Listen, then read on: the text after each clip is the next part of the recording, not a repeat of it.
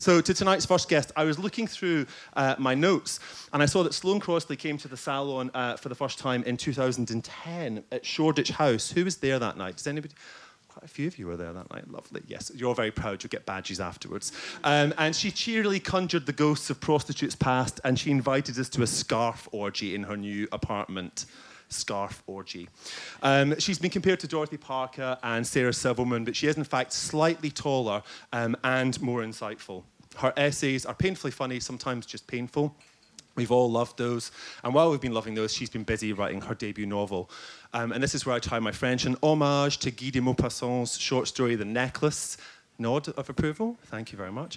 It's a caper centering around a search for a fabulous necklace, which was stolen by who else? The Nazis. It all begins at a horribly swanky wedding, which sounds very familiar, in Florida, with a group of college friends trying to work out if they're going to stay friends or not stay friends. Please welcome, for the UK premiere of her debut novel, Sloane Crossley.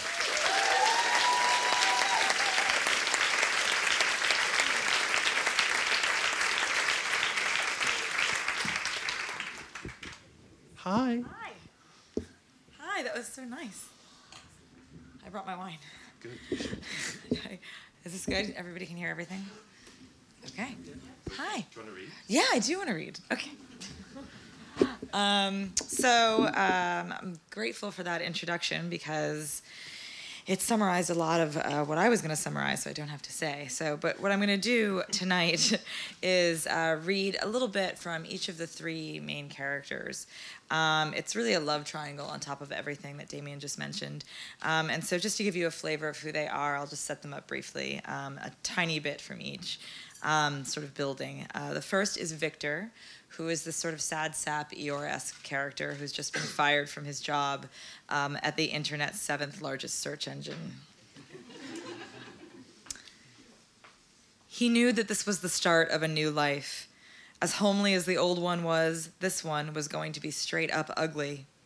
The whole company was in trouble. When your aim as a corporation is to unseat the 6th largest version of your corporation, you're legally working on the set of a Christopher Guest film. But being the first to be let go was humiliating.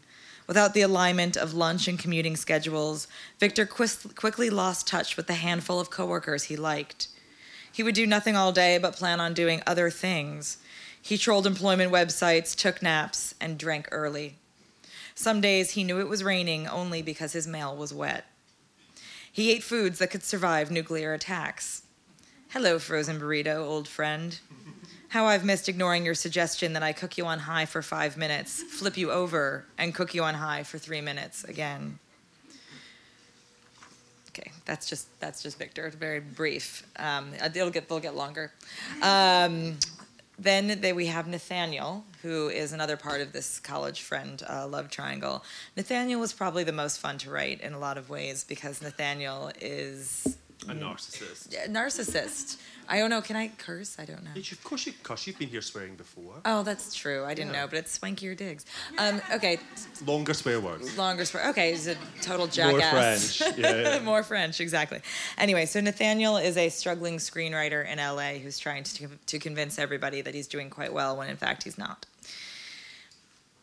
The morning haze had yet to burn off. It was the hour at which Los Angeles feels most like San Francisco. Nathaniel went for a run around the reservoir, kicking up sand and watching women in the dog park. He ran back up the hill, too, the whole way. A month ago, after years of extolling the health benefits of a life in Los Angeles, something inside his body had turned on him. He felt fatigued no matter how much he slept or how much hot yoga he did. Sometimes he experienced shortness of breath just walking across the studio lot. He was about to turn 30, not 50. So he went to a nutritionist in Inglewood who told him to incorporate more zinc into his diet and drink more water. Then he went to an energy healer who told him more or less the same thing, but tacked on some meditative breathing exercises. Then he went to a kinesiologist who suggested he keep both legs elevated above his heart whenever possible, especially when in the shower. Even when in the shower? Nathaniel asked.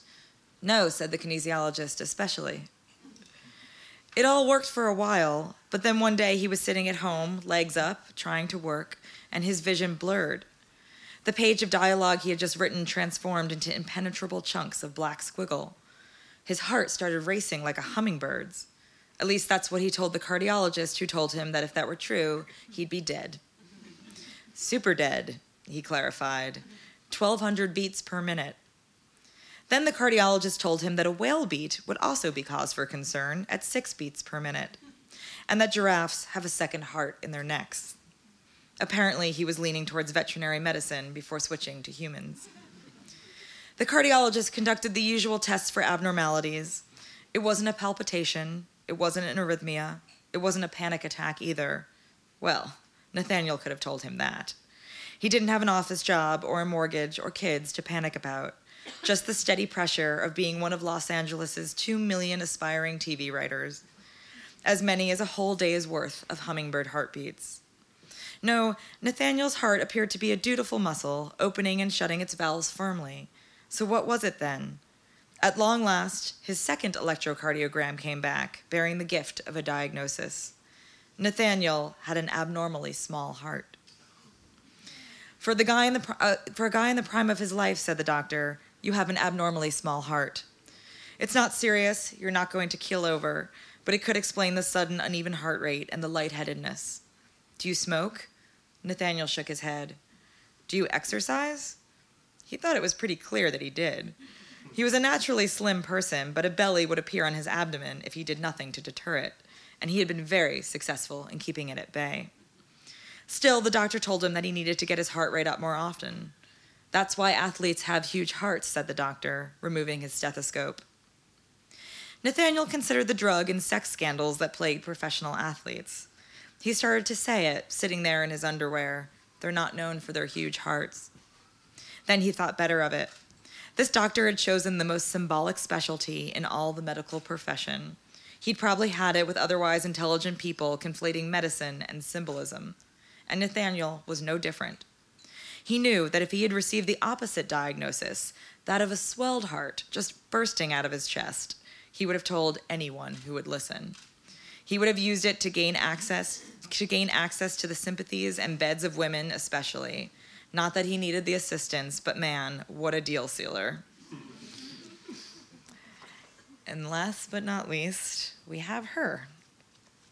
Her name is Kezia, which is after a Catherine Mansfield short story, if anyone's a fan. And the only setup here that's needed is the wedding that you mentioned. I know it's so upsetting. I'm sorry. It's a baby crying. The bride at the wedding has foisted a strange man onto her to sort of hook up with for the evening. And they're back at the hotel room. And she's convinced that the man, whose name is Judson, should have gone home with a girl who was tying a cherry stem in her mouth instead of our heroine here. And that's all you need to know. Once inside his hotel room, which somehow smelled of him even after such a short period of occupancy, she excused herself to go to the bathroom and apply body lotion to her thighs and armpits. Hotel lotion was essentially scented mayonnaise. When she emerged, Judson was sitting on the bed, playing with the TV remote. These buttons should just say porn on them, he said. I know, right? She said, even though she did not. Because the TV was off, the buttons did nothing. Okay, she clapped her hands together. I'm going to take my clothes off now. He looked at her as if she'd been beamed into the room. She let her dress drop into a navy moat around her feet. She unhooked her bra, slipped off her underwear, and stood upright. He started with his belt, followed by his jacket. He kissed her, and they stayed like that, locking lips even as they fumbled with the lighting. Her mind raced with nonsensical concerns once they were on the bed. Under the covers or over? A non-issue in a civilian bed, but you had to be an amateur weightlifter to pull back the sheets in these hotel beds. She crouched on top of him. He kicked off his underwear with surprising speed. I don't know what that would even entail. He kicked off his underwear with surprising speed, moving the elastic over the hook of his penis. What is that? She sat up straight.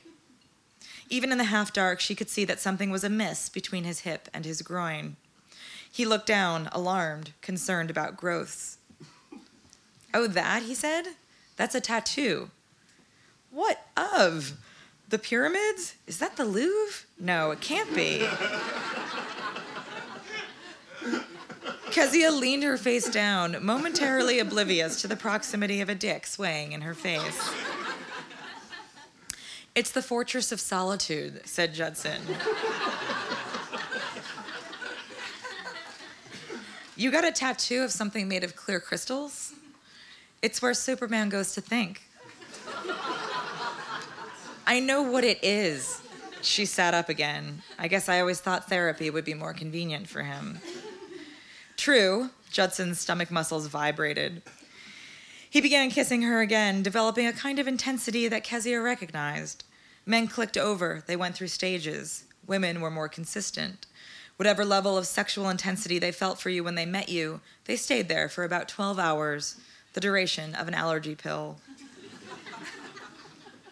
Judson pulled his head back, sinking it further into the pillow. What's wrong? Oh, God. She covered her face with both hands and spoke through her fingers, her voice like a flashlight. This is my cue to say nothing, right? Is it nothing, he asked. You don't have to do anything you don't want to do. Oh, Kezia dismounted and lay on her stomach. Please don't say that. If that were true, it would rule out 99% of her daily activities. It's okay, he said, stroking her back, well on his way to meaning it. I just feel weird, she said. This is weird, right? I just met you. He stopped moving his hand. I guess it depends on your definition of weird. We'll see how you feel later. Bodies were shifted, pillows adjusted, and soon Judson was asleep. Bored of staring at the ceiling, Kezia got up from the bed. In the dark, she removed a paper cap from a glass and poured herself water and stood on the balcony, naked. Her hair blew everywhere. She leaned forward, looking past the slope of her narrowed boobs. Strips of brightly lit pavement framed the pool. The hotel was in the shape of a horseshoe, and she tried to locate her own balcony, wondering if she'd spot poor Victor on it, also unable to sleep. Then she dumped the water and headed back inside. Judson was on his back and lightly snoring. He roused and spooned her and began kissing her neck in a pointed fashion. Maybe now was later. Do you know any riddles? She pulled his hand to her chin. Judson took his arm back. He rubbed his eyes as if trying to squish them together. The only one I know is the one everyone knows, he said. Sid and Nancy are dead, surrounded by water and glass. Who were Sid and Nancy? She flipped to face him. Well, there's no riddle there.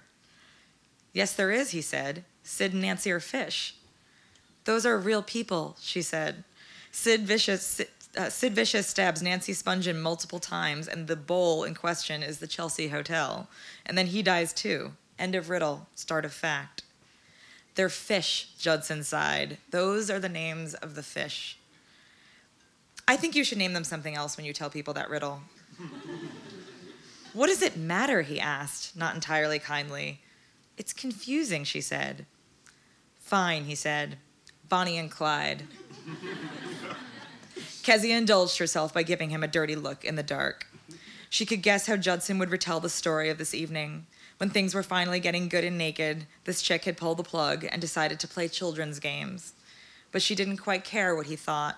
She just wanted to kill time until they were exhausted enough to fall asleep. Okay, she leaned on her side and cradled her head. Okay, watch.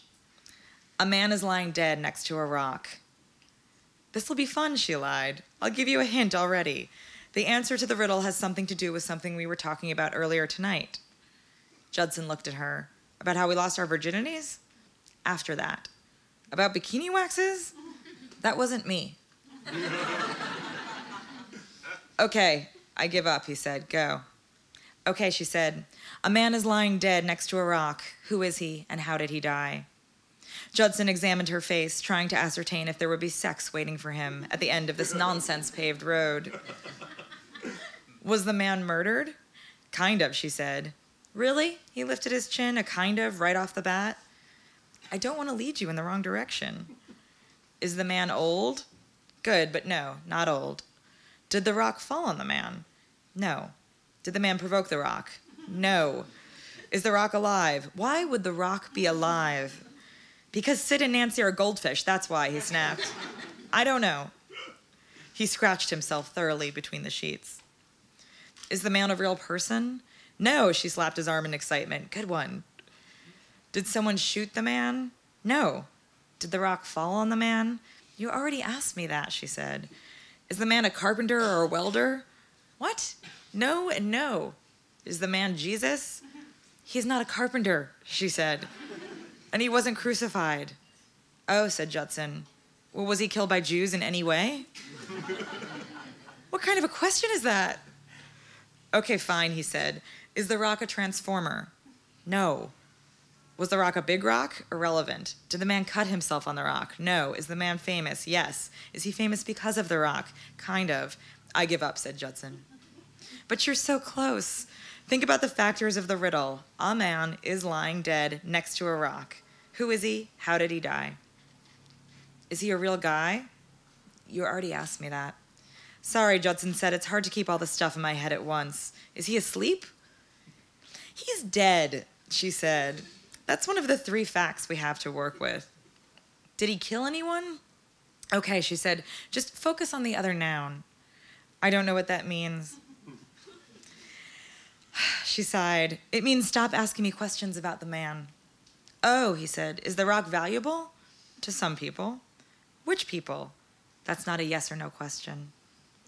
Can you give me a hint, he asked. I already did give you a hint, she said. You of all people on this planet should know this. Because the man has a huge cock? Yes, she said, totally. Okay, is the rock sharp? Irrelevant. Did the rock strangle him? Now you're not even trying. Was he stoned? Now she lost it. How the fuck's he gonna be stoned to death with one rock? Easy. He stroked her hair in the first unchoreographed gesture since they'd met. I mean, was he high? Oh, no. Would I have heard of the man, Judson asked. Yes, good one. Would I have heard of the rock? Yes. Is the man allergic to the rock? Big yes, she said. Is the rock from another planet? Yes. Is it Superman and Kryptonite? Yes. Kezia hopped on top of him, the relief at the riddle's ending acting as an unexpected aphrodisiac. She pressed her palms on his chest and twisted her pelvis down like a child-proof cap.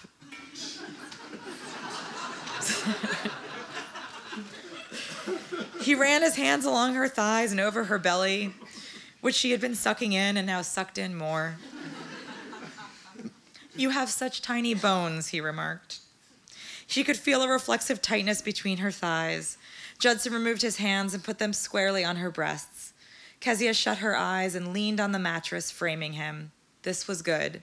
All she had to do was avoid touching his product-heavy hair and keep him from speaking. She could feel her limbs loosen. She leaned down for a kiss, but Judson opened his mouth, inhaled abruptly, and said, Superman doesn't die from kryptonite. What? She said. It should go a man is lying sick next to a rock. Who is he and why is he ailing? She kept kissing.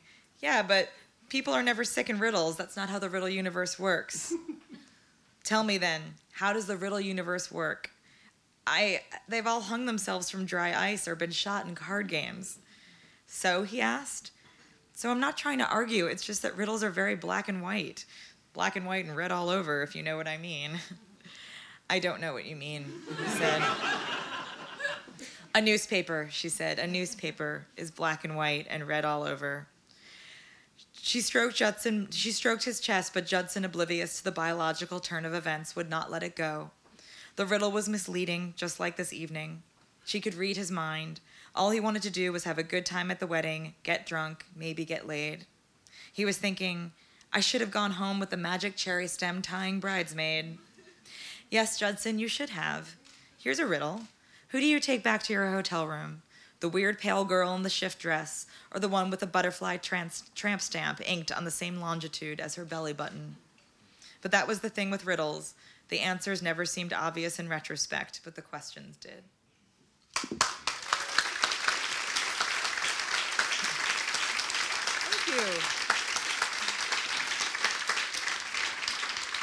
Thank you.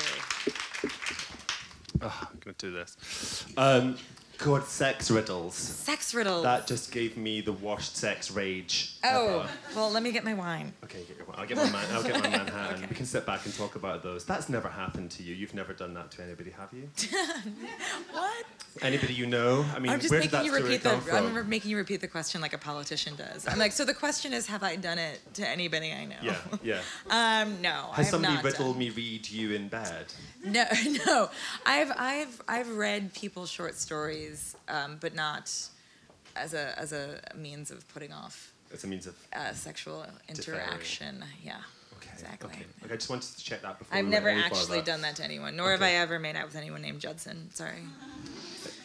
Okay. There might be a Judson here tonight. I'm just putting that out Hence there. my apology. I realized that, Now, the short story that this novel is kind of based on and inspired by weaves in and out. So at this point, I don't think that there's been any... At that point, there hasn't been any mention of it. Victor finds out about a necklace. Tell us about the moment Right. that he finds out about the necklace at the wedding. Happily, yes. So this is obviously the pieces I read are just before the wedding.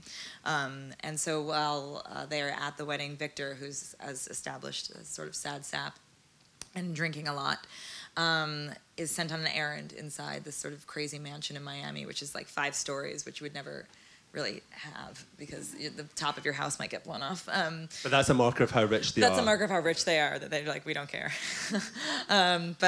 So Victor is wandering around, and he has a big chip on his shoulder about the wealthy in general, and he's supposed to get a bottle of scotch from the groom's room, and he goes into the wrong room. And it's the mother of his mother's room, and he falls asleep on the bed because he's taken a pill as well. And he falls asleep, and she wakes him up because he's, not where he's supposed to be. And she tells him this sort of rather cracked story about a necklace that went missing during the Nazi occupation of France. And Victor does research for a living, and he becomes sort of enchanted by the idea that this necklace might be real, and it might be the necklace from the famous short story, The Necklace. Which they'd all studied in college. Which they'd all studied in college. And Victor, as there's a tiny snippet I read to you in the beginning where he's just been fired and he really has nothing better to do and no meaning. And so the book in many ways is about the search for meaning, the sort of obsession with wanting to be obsessed with something. When I first actually pitched to my editor, I said, it'll be like Possession but funny. He's like, I don't understand that. I'm like, well, like the girl with the pearl earring, but funny. It's like still nothing. But yeah, so he becomes obsessed with this necklace and goes on a sort of hunt for it, and then the other 2 follow him.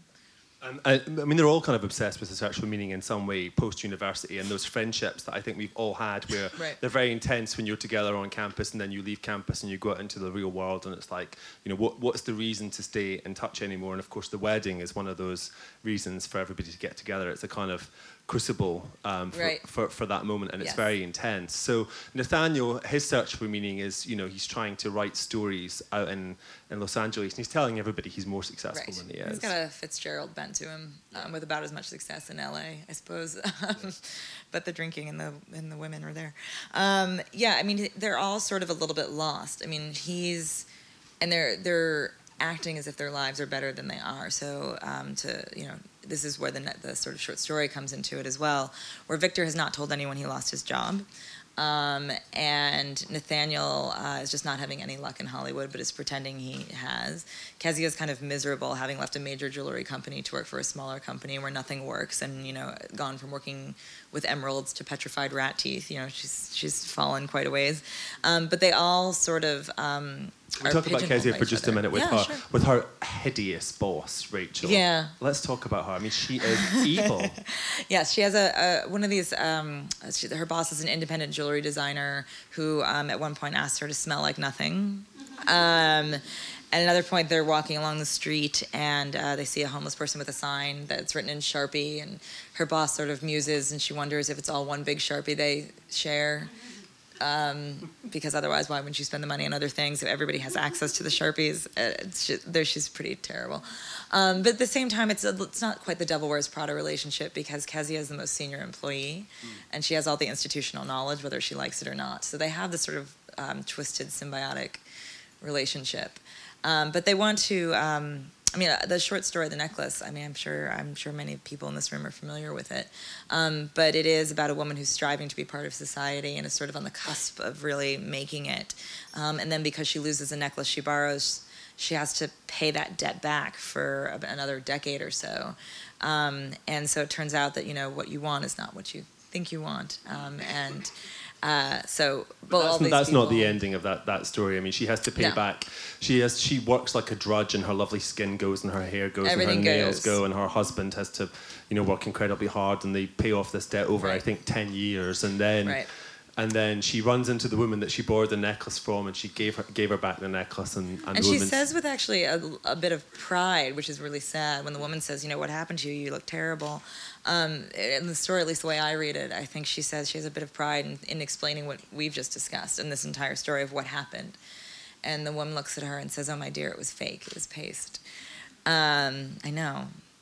It's really sad, and it was actually spoiler alert, and it was weirdly all the French newspapers when it came out called it. They said it was all this controversy because they said it was too sad. Which is, can you imagine on the cover of like the New York Times or the London Book Review? It's a pretty good book, but it's too depressing.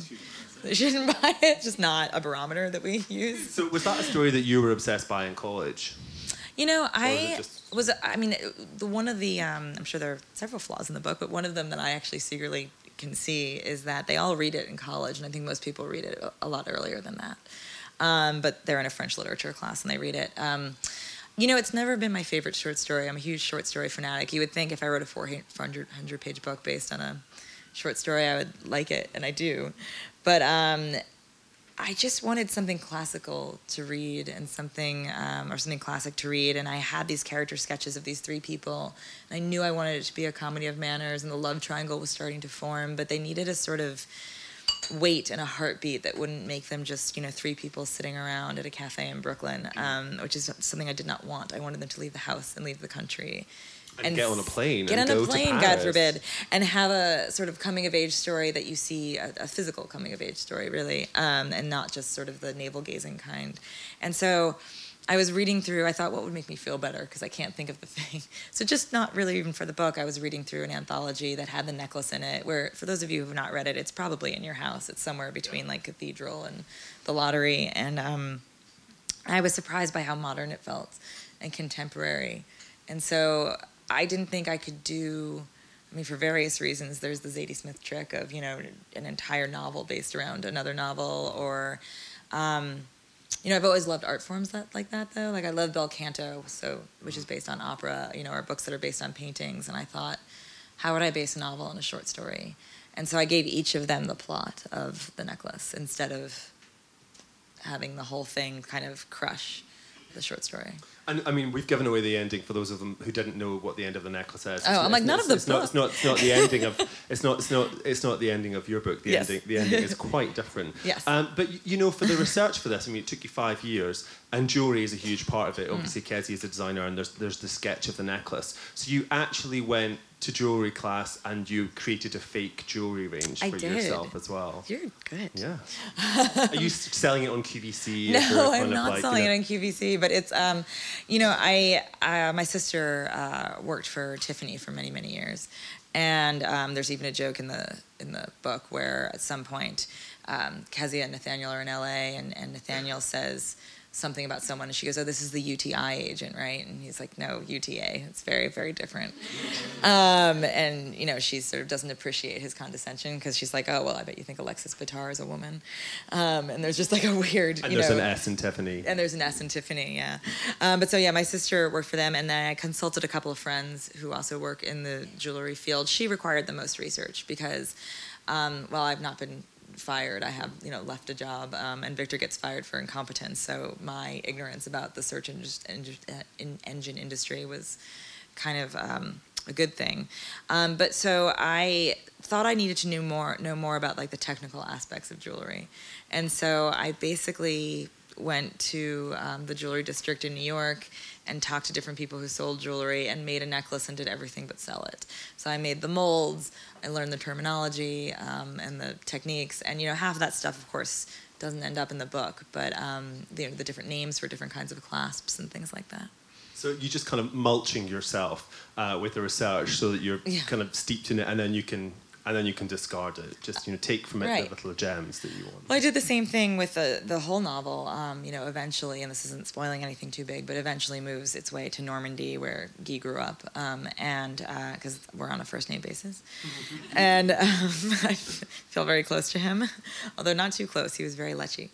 But so it eventually moves there, and so I sublet my apartment for a month and went and lived in Normandy, which was you went to Dieppe. Yes, and it's painted. So there's the typical sort of if I may say so, like American enchantment with France and with Paris in this book that is very much at play. Yeah. But there's some really.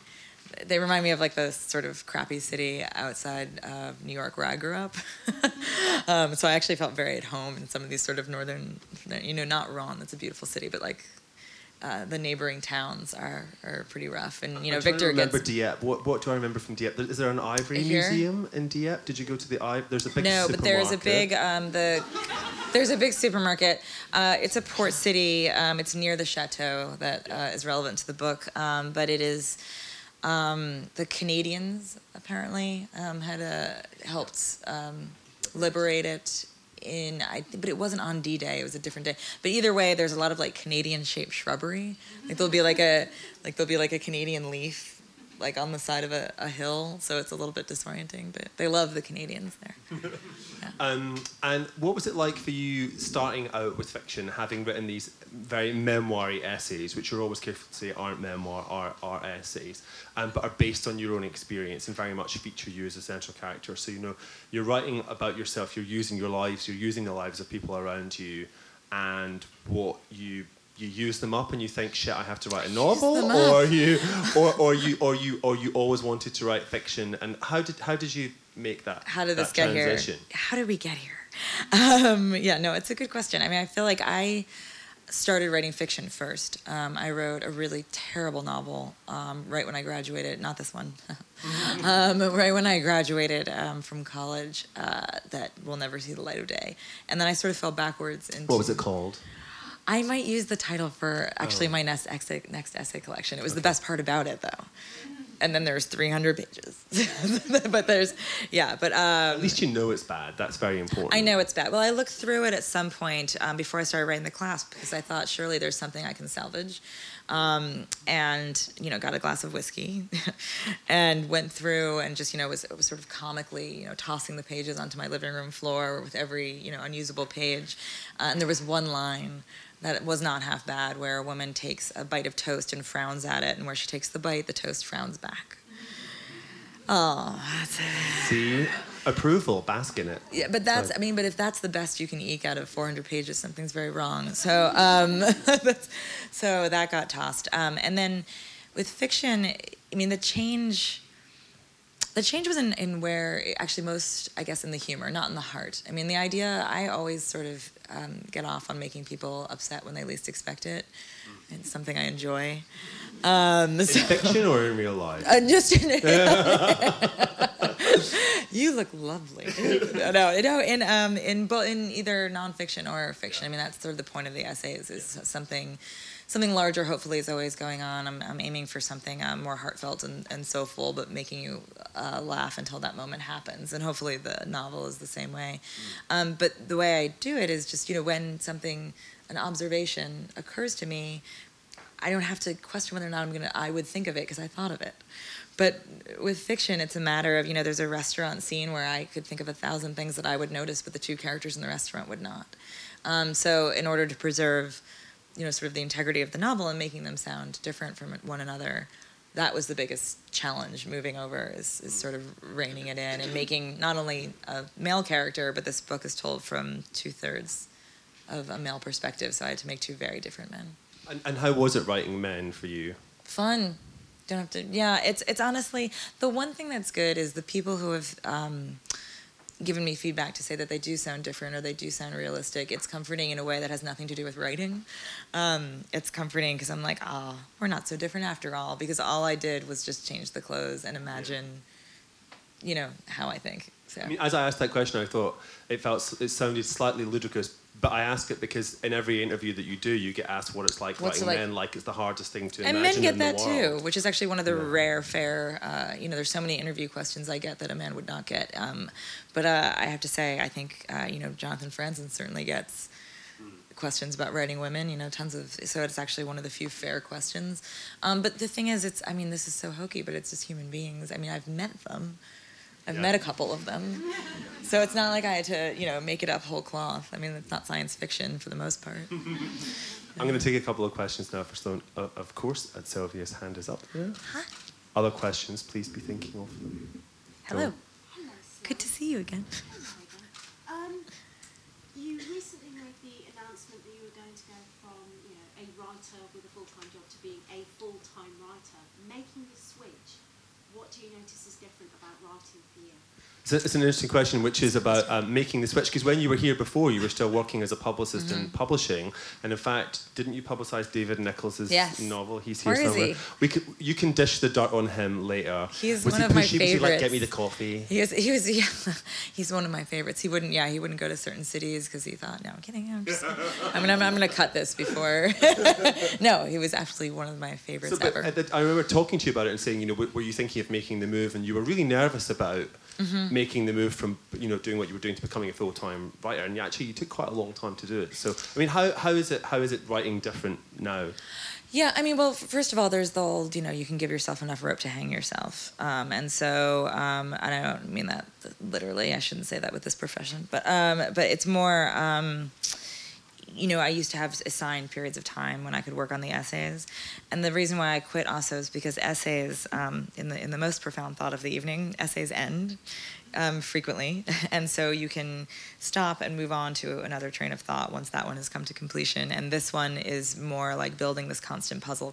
You have to water it every day, and use a lot of mixed metaphors when you're doing it. And so I needed that time to do it, and it took me a while to get used to. I have to say, if you ever quit your job to freelance, I'm sure some people have done that. Even if it's not writing. There's a weird thing that happens where everyone I had worked with says, "Oh, how much are you loving it?" Which doesn't really leave room in that question. You have to answer on a scale of 1 to 10, even if the answer is 0. And so it took me a really long time to get adjusted because I was such a company girl in a lot of ways, and to really own it and think, okay, this is what I'm doing. I have the confidence to do it. And then the other thing that's very motivating is fear. So when you give up, when you start paying for your own health insurance, you write much faster. So that's, yeah. I'll take another question for Sloane. And it's not from the person who emailed me to say, I sent her my resume once asking to be my assistant. She never got back to me. Do you think I can talk to her tonight? She's here. Did I never get She's back here. to her? You never got back to her. It's okay. I don't have an assistant. It's fine. I'll take one more question. There's lots of hair touching, but no hands going up. Okay, which is going to come from me then in that case, which is, you managed to write another novel at the time that you were writing this novel, but it's coming out under pseudonym. Tell us about that. Okay, so yeah, I mean, as per the first 2 books, I sort of thrive on 2 jobs. I think a lot of people do. It's not an unusual thing to say when people are like, oh, I work well with deadlines. It's so weird. Like, everyone does that. So I wrote a novel with a friend of mine. A novel is sort of a big word for it, but it's 200 pages, and it's epistolatory, also a big word for it, but it's in emails. Oops. It's in emails, and it's about a couple whose relationship falls apart over the course of about 8 months. And my friend handled all the male characters, and I handled all the female ones. But it's very light and fun, and it's actually illustrated by a really wonderful British artist named Nina Cosford. But I used the name Skye Chatham because A, I didn't want it to get in the way of my actual novel, and B, it was something so different, and so it was very freeing to write about boys and write about dating, and it's stuff that because I have my anatomy, people sometimes assume that the essays are about, and they're really not. I mean, there's like 1 essay about men in like out of 20. But it was fun to actually do that and feel free to do it without, a fear of labels or anything like that. And just to prove how light I felt it was, the name Skye Chatham is my porn star name. Do you guys know how to achieve this? Yes. Algorithm?